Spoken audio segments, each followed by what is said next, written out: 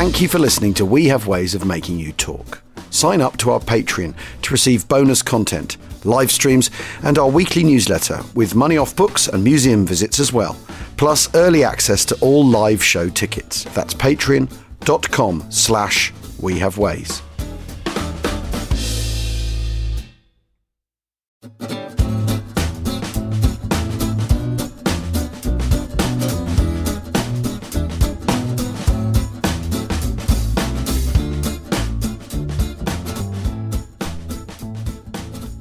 Hello, this is James Holland on the Second World War podcast, We Have Ways of Making You Talk. Now, last week we had one of our podcast specials where we did part one of my conversation with General Stuart Watson. And we brought you up to the eve of D-Day. Well, this is part two. And you'll see Stuart landing on D-Day on Sword Beach and going all the way through to the bridge at Nijmegen, part of Operation Market Garden. I hope you find it as interesting as I did. So you land on Sword Beach on D-Day? Yeah. And presumably it's the big reveal is when you're, as you say, in the LCT. Well, we were actually told in Gosport that when you got onto your LCT, there was a Hessian bag, right, a sack, which contained the maps and the air photographs. The real maps, not the bogus not the ones with Poland written on. No, it said Caen. And it said you're not to open this until you sail. Our second in command said, "Well, I'm going to open it anyway. Too bad. It'll be all right." Yeah, you're on the LCT now. Then of course they delayed the thing by 24 hours. Right. By which time we'd read it. I mean, we looked at the map. So you have to stay. So you stayed on the LCT. Yes. Well, they couldn't postpone it again. No. So we stayed there. We had an extra night there, as it were. And we embarked on the 4th and sailed on the 5th. God, that must have seemed interminable, didn't it? So that was rather a long time waiting for that. Yeah. And so presumably, what did you do? Sort of hover around in the Solent for a bit? No, we just sat in Gosport. Right. I don't think. But on the LCT? On the LCT, which was full of vehicles, including us. I mean, there was vehicles of all kinds. And the DDs was in separate LCTs, obviously, but just them, nobody else, no other vehicles. And we crossed over. It was quite rough. Feelings of nerves and apprehension, or? Yes, I think so. Quite a lot of people were seasick. Anyway, we set off, and the next excitement, if that's the right word, was somebody deciding whether or not the DDs would swim. Right. And that was the Brigadier's decision. I think he got what? Because he could have vetoed it and just said, "Right, I'm not letting you go out. It's too rough. You're just going to land." Yes, he could have said it's too. Yes, we swam the DD squadron swam 5,000 yards. That's quite a big distance. It's quite a long way. So what was it for 1,700 yards is a mile? So that's 2.5 miles or so. Yes, that's about 3 miles. And we had 40 tanks, 40 DDs, 20 in each squadron, A and B. 7 didn't launch because they got jammed. The leading tank got jammed on the front of the LCT. Whoops. And there's nothing anybody could do about that. So that had to drive in and land down the ramp over the beach. So that was 33 that got into the water, and 31 got to the beach. And there many of them were swamped. Once they got the tide coming in. Yeah. Because they couldn't go off. The beach was... Because the beach was too narrow, wasn't it? Well, the beach was full of vehicles, but mainly the engines wouldn't start. They had to go on the auxiliary generator because people thought they would run out of petrol. Actually, they didn't. It was masses of petrol. But they sat on the beach shooting, as required, so to speak, with the screen dipped. And when they came to start, the Chrysler engines were, wet. Because there was water in the engine compartment. It was bound to be, however well sealed. Yeah. And it's very dry. And so I think 14 got off the beach. I think I'm right in saying people dispute this figure, but I think it was 19 got swamped. Right. But presumably recoverable. No. Because the tide came in, you see. The tide, so they're just sunk and that's that. So that was it. Yeah. They were replaced by the evening. Of course, that's one of the reasons why the Allies won. Is that ability to replenish the front line is absolutely astonishing. And to think that they were replenished by evening on D-Day is quite extraordinary, isn't it? Yeah. But do you think the whole DD, the swimming bit, was unnecessary? I mean, do you think... I mean, what would have happened if they just brought the LCTs closer and landed them? Was there a lack of space, or could they have just got off, do you think? The official view was that it was worthwhile. I think it probably was, actually. I mean, you have to ask the Germans. Yeah. But I imagine seeing tanks and things coming out of the sea, although they were slightly late. They were meant to come out first. They didn't come out first. Must have been a bit of a shock. Yeah, definitely. And then they used them again, of course, over the Rhine. Yeah, yes, they did. In a smallish way. And they used them. They had them as well. They had them in the Far East. They also had them in northern Italy. Yes. Did they use them? Yeah, they did, yeah. They did, yeah. Ours swam much further than anybody else. I mean, nobody else swam more than 1,000 metres. No, it's absolutely But that was because of the weather. Right. Being on the eastern end of the beach was much more sheltered. Right. So it was possible to swim 5,000 yards. Yeah, yeah. There was some doubt about it, I think. I mean, I think people just wondered a bit if it was the right thing. Anyway, that was what he decided. So you landed, presumably not in a Sherman, if you remember the signals? No, I landed... armoured car? No, I landed in a tank, in an RHQ tank. Right. An ordinary Sherman. An ordinary Sherman? An ordinary Sherman. Okay. RHQ had 4 tanks. One had a wooden gun because the intelligence officer wanted somewhere for his maps. So were you regiment HQ with signals, or were you squadron HQ? Regiment. Yeah. Yep. So can you remember what sort of time you hit the beach? We were meant to land at about 8:15. I think that's right. And we were about 3/4 of an hour late. Right. Partly because of the weather and partly because of not getting off the beach. Right. Was there still quite a lot of firing going on when you landed? A certain amount. Yeah. But not a great deal on our beach because there were 2 gun emplacements which had been established quite recently, I think. They didn't have guns in them. Right. On the 2 flanks. And this was partly because of the argument between Rundstedt and Rommel about how to fight the battle. Yeah. And Rundstedt said, you never stop them landing. So you've got to have a reserve of panzer divisions and one thing and another and drive them back. And Rommel's view was that you must stop them landing, which was impossible, as it turned out. And he wasn't there, of course. No. He was in Erlangen at his family home at the time.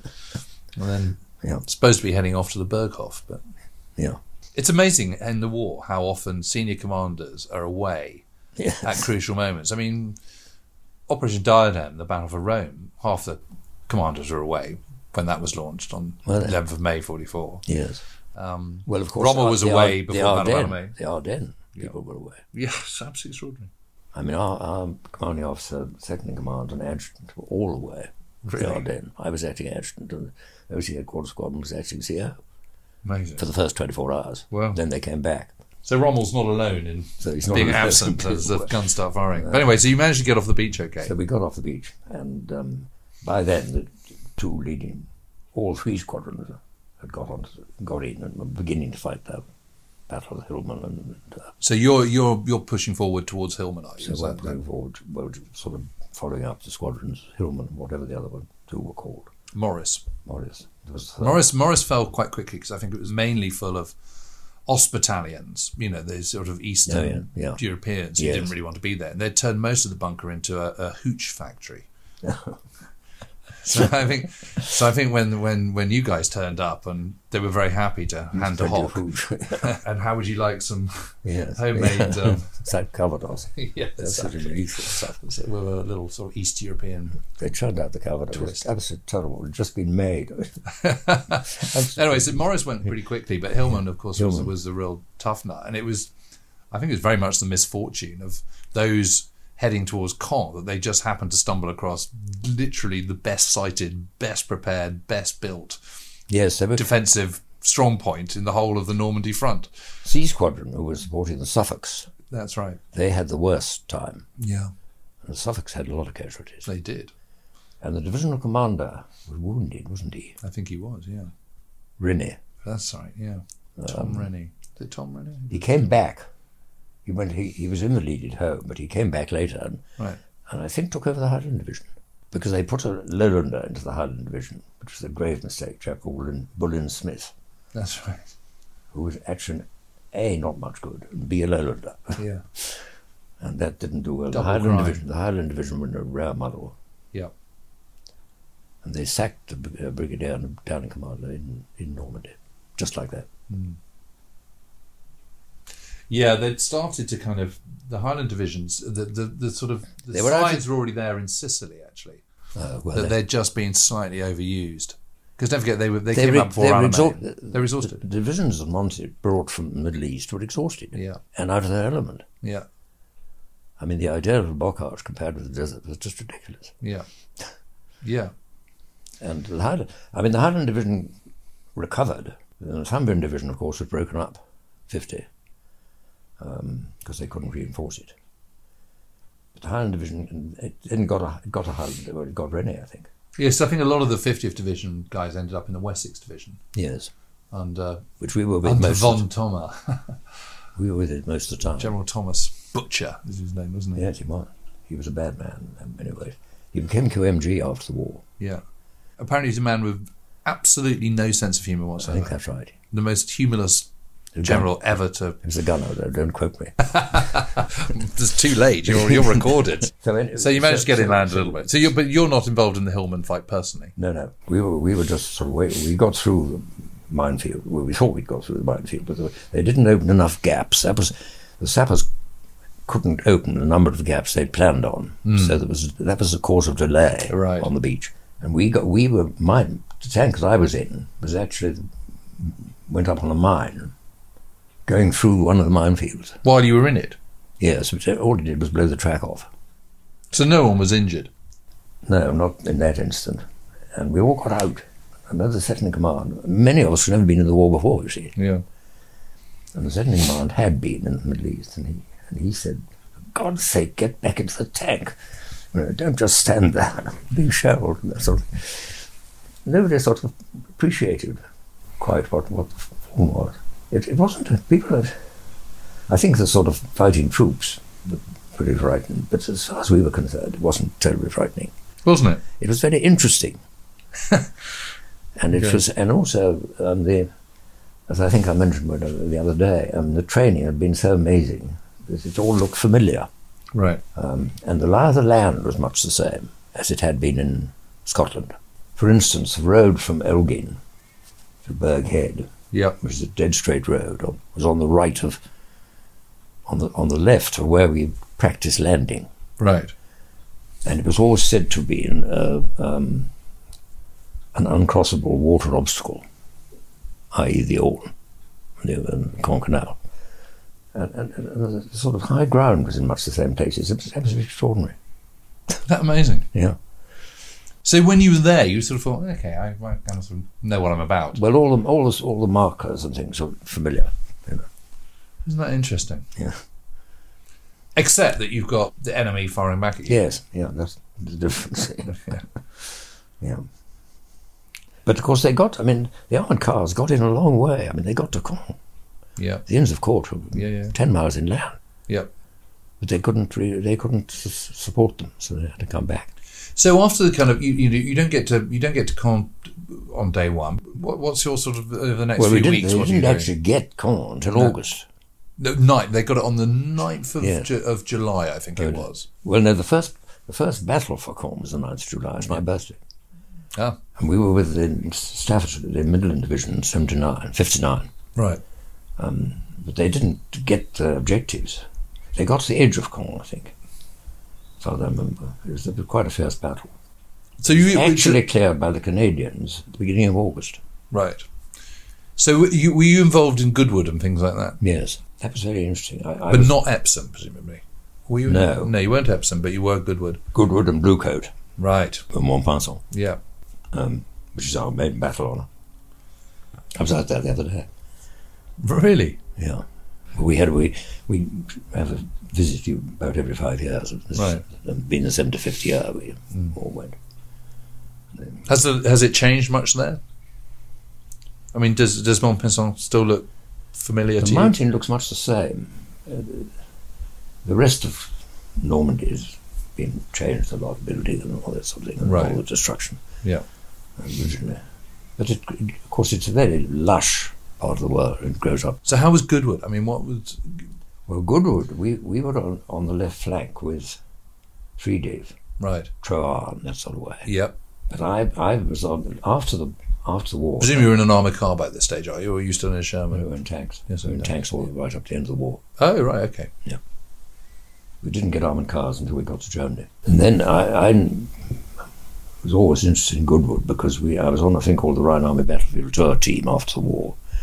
And we wrote up various battles, including Goodwood. You probably read our account. Yeah, I have. I've got a copy of the Pink. Fascinating battle. But the intelligence wasn't very good. They didn't know, they didn't admit what's going on the Bogabish Ridge. I think there was also there was a sort of difference between Monty made it out as a success, as he always did, of course. Well, that's fair enough. but I think Dempsey and O'Connor were very keen on suggesting that it might have had the big breakthrough. Eisenhower and Tedder jumped onto this. Monty felt that was unlikely. Getting onto the ridge was probably the limit of it. Yes. But didn't say that to Eisenhower or Tedder because he wanted the strategic air support. And he knew that anything less than a kind of major... It was rather the way he played Michael Garden. Yeah, well, one can argue the toss over this, but I think that's what happened. I mean, the interesting thing about the tanks and the number of tanks that were lost is just how quickly they were back in action again. Yes. I find that absolutely remarkable. They lost 130. Yeah. Well, they lost 493 suffered battle damage on that one day alone. But within 24 hours, I think about 225 were back in action. And within a further 24 hours, a further 68 were. And I think total written off was about 120 or something, 115 or something like that. Yeah. But by this stage, there's 3,500 AFEs in theatre, just in Second Army. Yeah. So, that's probably a hit one can afford to take. Yeah.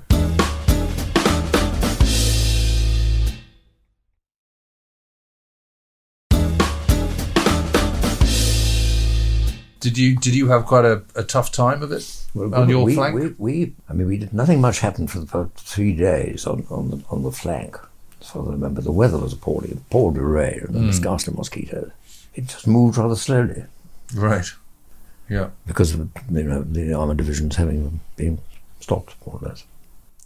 But did you have a sort of, was there a sense of frustration in Normandy? Can you remember that? Or was it just, this is how it is and actually we're pushing them back? And I mean, did you come across many knocked out German tanks or German prisoners? Yes. Oh, yes. I mean, you felt you were making progress, did you? Yes, it was pretty slow. Yeah. But was everyone sort of bothered by that? Or was that just, this is just how it is? No, I think it was, this is what we're doing on this bit of the front. Right. And you don't worry about what else particularly. And people say that it's all coming around the right-hand side and that sort of thing, which it was. I mean, the Americans were breaking through. And what about air support? I mean, were you conscious of rocket-firing Typhoons lots of air bombers and stuff? Yeah. And I mean, that must have been and hardly any German outrage. No. So that must have... Seeing the air forces must have been a great boost. I mean, you would call them in more or less whenever you wanted them. Really? Yes. And presumably as signals officer, are you doing the calling in? No. You're talking to a sort of forward... No. Mainly called in by the FOOs and people like that. Yeah. But I mean, so your job is to just make sure that within the regiment everyone's speaking to each other. Communications worked and that we could get through and exchange necessary information. Right. I mean, the 19 set was fine compared with what it was before, which I think was called an 11 set. I can't remember, right? Which was a hopeless bit of kit. But then the 19 was regarded as quite good. But it didn't work at night. Not much. It was very good in the day. I mean, you could get quite long distances. Why didn't it work at night? Because radio was not good at night. There was terrible interference. Right. We had to use Morse sometimes.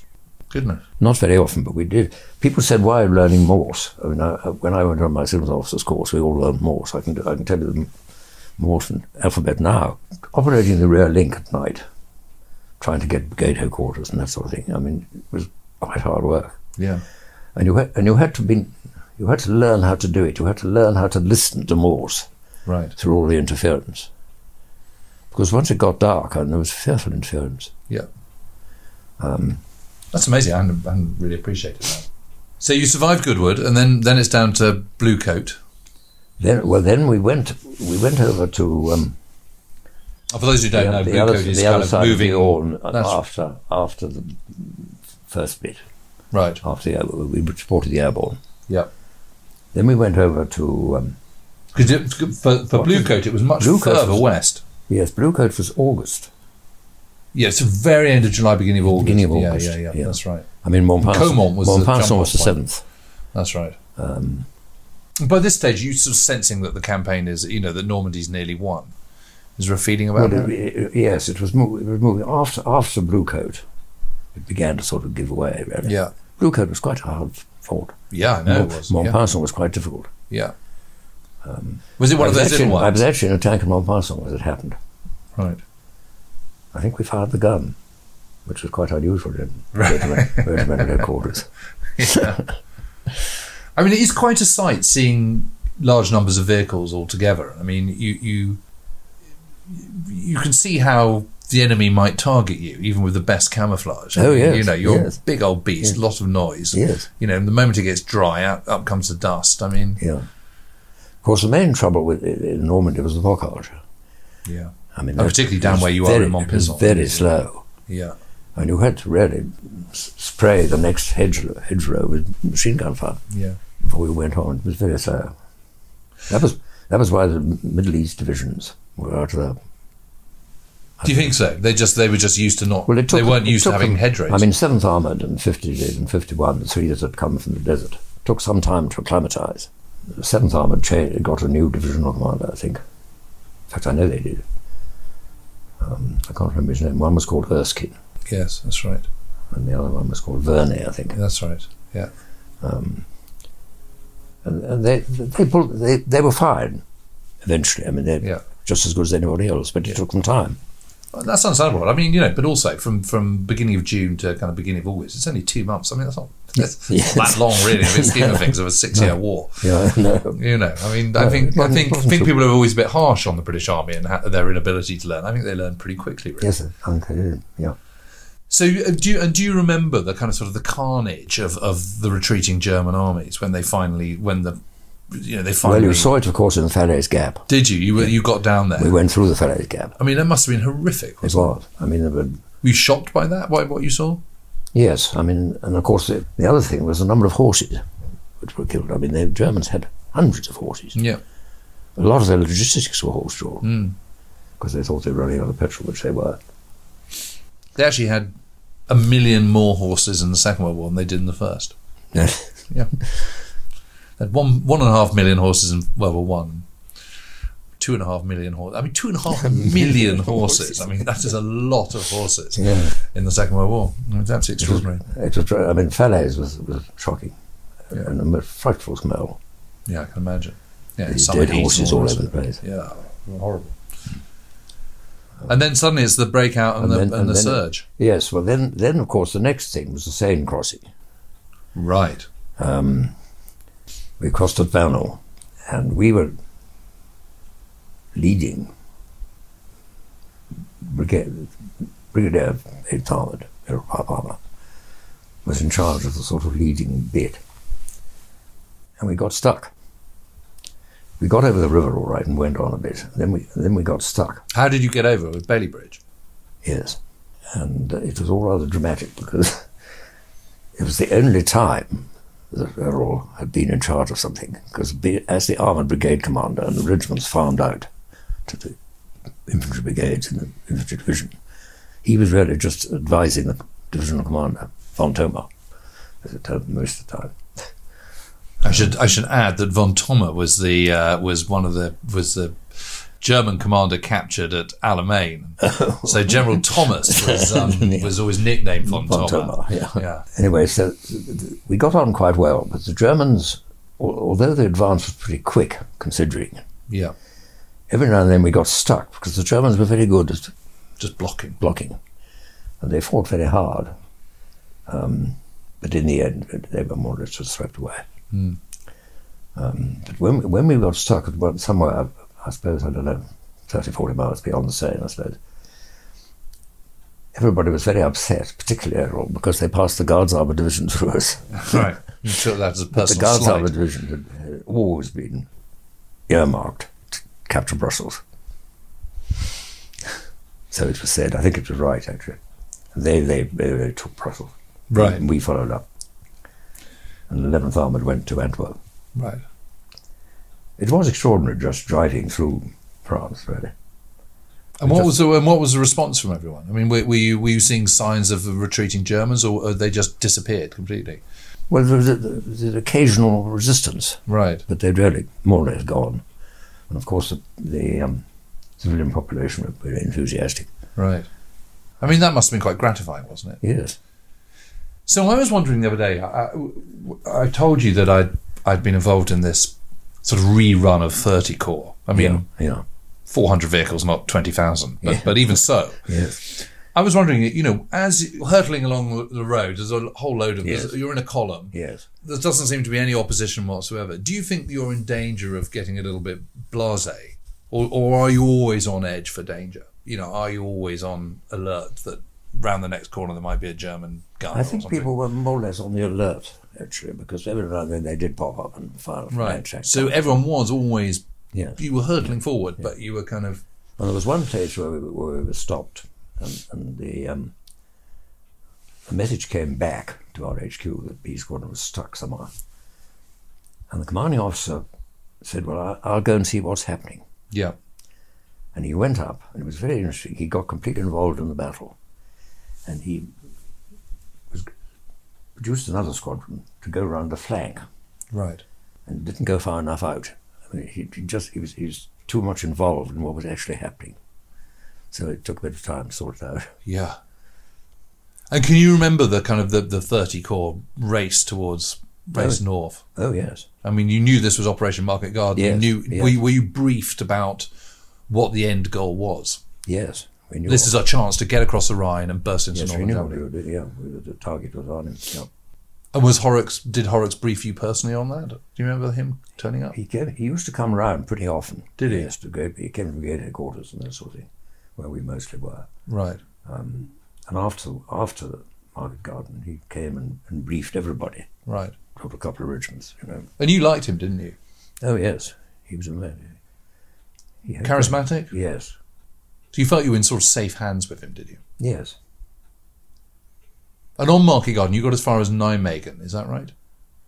We got onto the island in the end. Yes. We got to the other side of the river. On Nijmegen, so you got across the Vaal. Nijmegen, yeah. And that's where you were working with the Americans? Yes. And what was your experiences of suddenly working tandem with your coalition partners? They were good. The airborne divisions were very good. They took the whole thing very seriously. What? But British didn't. Well, no, I mean, they just played it in a different way. The divisional commander had a tin hat and all that sort of thing. No British divisional commander would wear a tin hat. Right. And they opened an officers' club in Nijmegen. Right. We opened an officers' club. I mean, was that absolutely standard? The moment you get to a town, you open a club? Not quite, but I mean, within days of getting there, right. Long before the Army bit came on, there was an officers' club. The Americans couldn't believe it. Really? It was in range of guns. Okay. But you're all quite sort of laissez-faire about all this. Yes, rather. I don't know. Yeah. I mean, you get the impression there is a sort of insouciance about British armoured soldiers. Do you think armoured troops? Do you think that's fair? It was an act, really. Right. I mean, mustn't be too professional. Right. Okay, that's really interesting. But actually, you were quite professional by then, weren't you? Yes. Oh, yes. Yes, we were. Frankie Festing, later on, when he was CIGS, he said, the Green Jacket, of course, so it's a different approach. He said, we must preserve our amateur status. But at the same time, you're not. But he was a serious soldier. But you're not amateur at all. No, exactly. No, it's a sort of act. It is an act. Yeah. It's the difference between the Green Jackets and the Guards. Right. I see. The Guards are professional and look it. The Green Jackets, and cavalry to some extent are professional, but don't always look it. Right. And actually, that comes from the top, doesn't it? With Monty and his corduroys and his jumper, and Horrocks was a bit the same, wasn't he? Yes, yeah. You know, they didn't look all spick and span by that stage. Well, Horrocks always looked spick and span. He looked spick and span? Oh, he wore his red hat and everything. And a flag on the front of the Jeep and everything. Right, okay. That was part of the act. Okay. And can you remember that drive forward? I mean, can you thinking, gosh, you know, we're going at a good speed here? Yes, and we were getting held up, of course. Yeah, of course. The LFC was cut twice. Right. And Horrocks came and when he came and talked to us afterwards, he said, you know, I was sitting in my caravan wondering what to do because the LFC was blocked. And he made a knock on the door, and I went and opened it, and who should be there but General Thomas and Brigadier Palmer, and I knew it would be all right. Amazing. The whole idea was to try and do the whole of your war in 40 minutes. Yes. And we've been talking for an hour and 10, yes. And we've only got to Nijmegen. And the officers' club there. So we've still got a little bit of war to go. So if you're happy to do that, let's do this at another time. Well, that's all we've got time for this week. But you may have noticed that Stuart's war is far from over. In actual fact, he's got to go all the way through the winter battles of 1944 and 1945 and right up to the end of the Second World War in northern Germany in May 1945. So we have promised ourselves another conversation, and that will be coming very soon. As soon as we know when it is, we'll be sure to let you know and put it out there. Thanks for listening.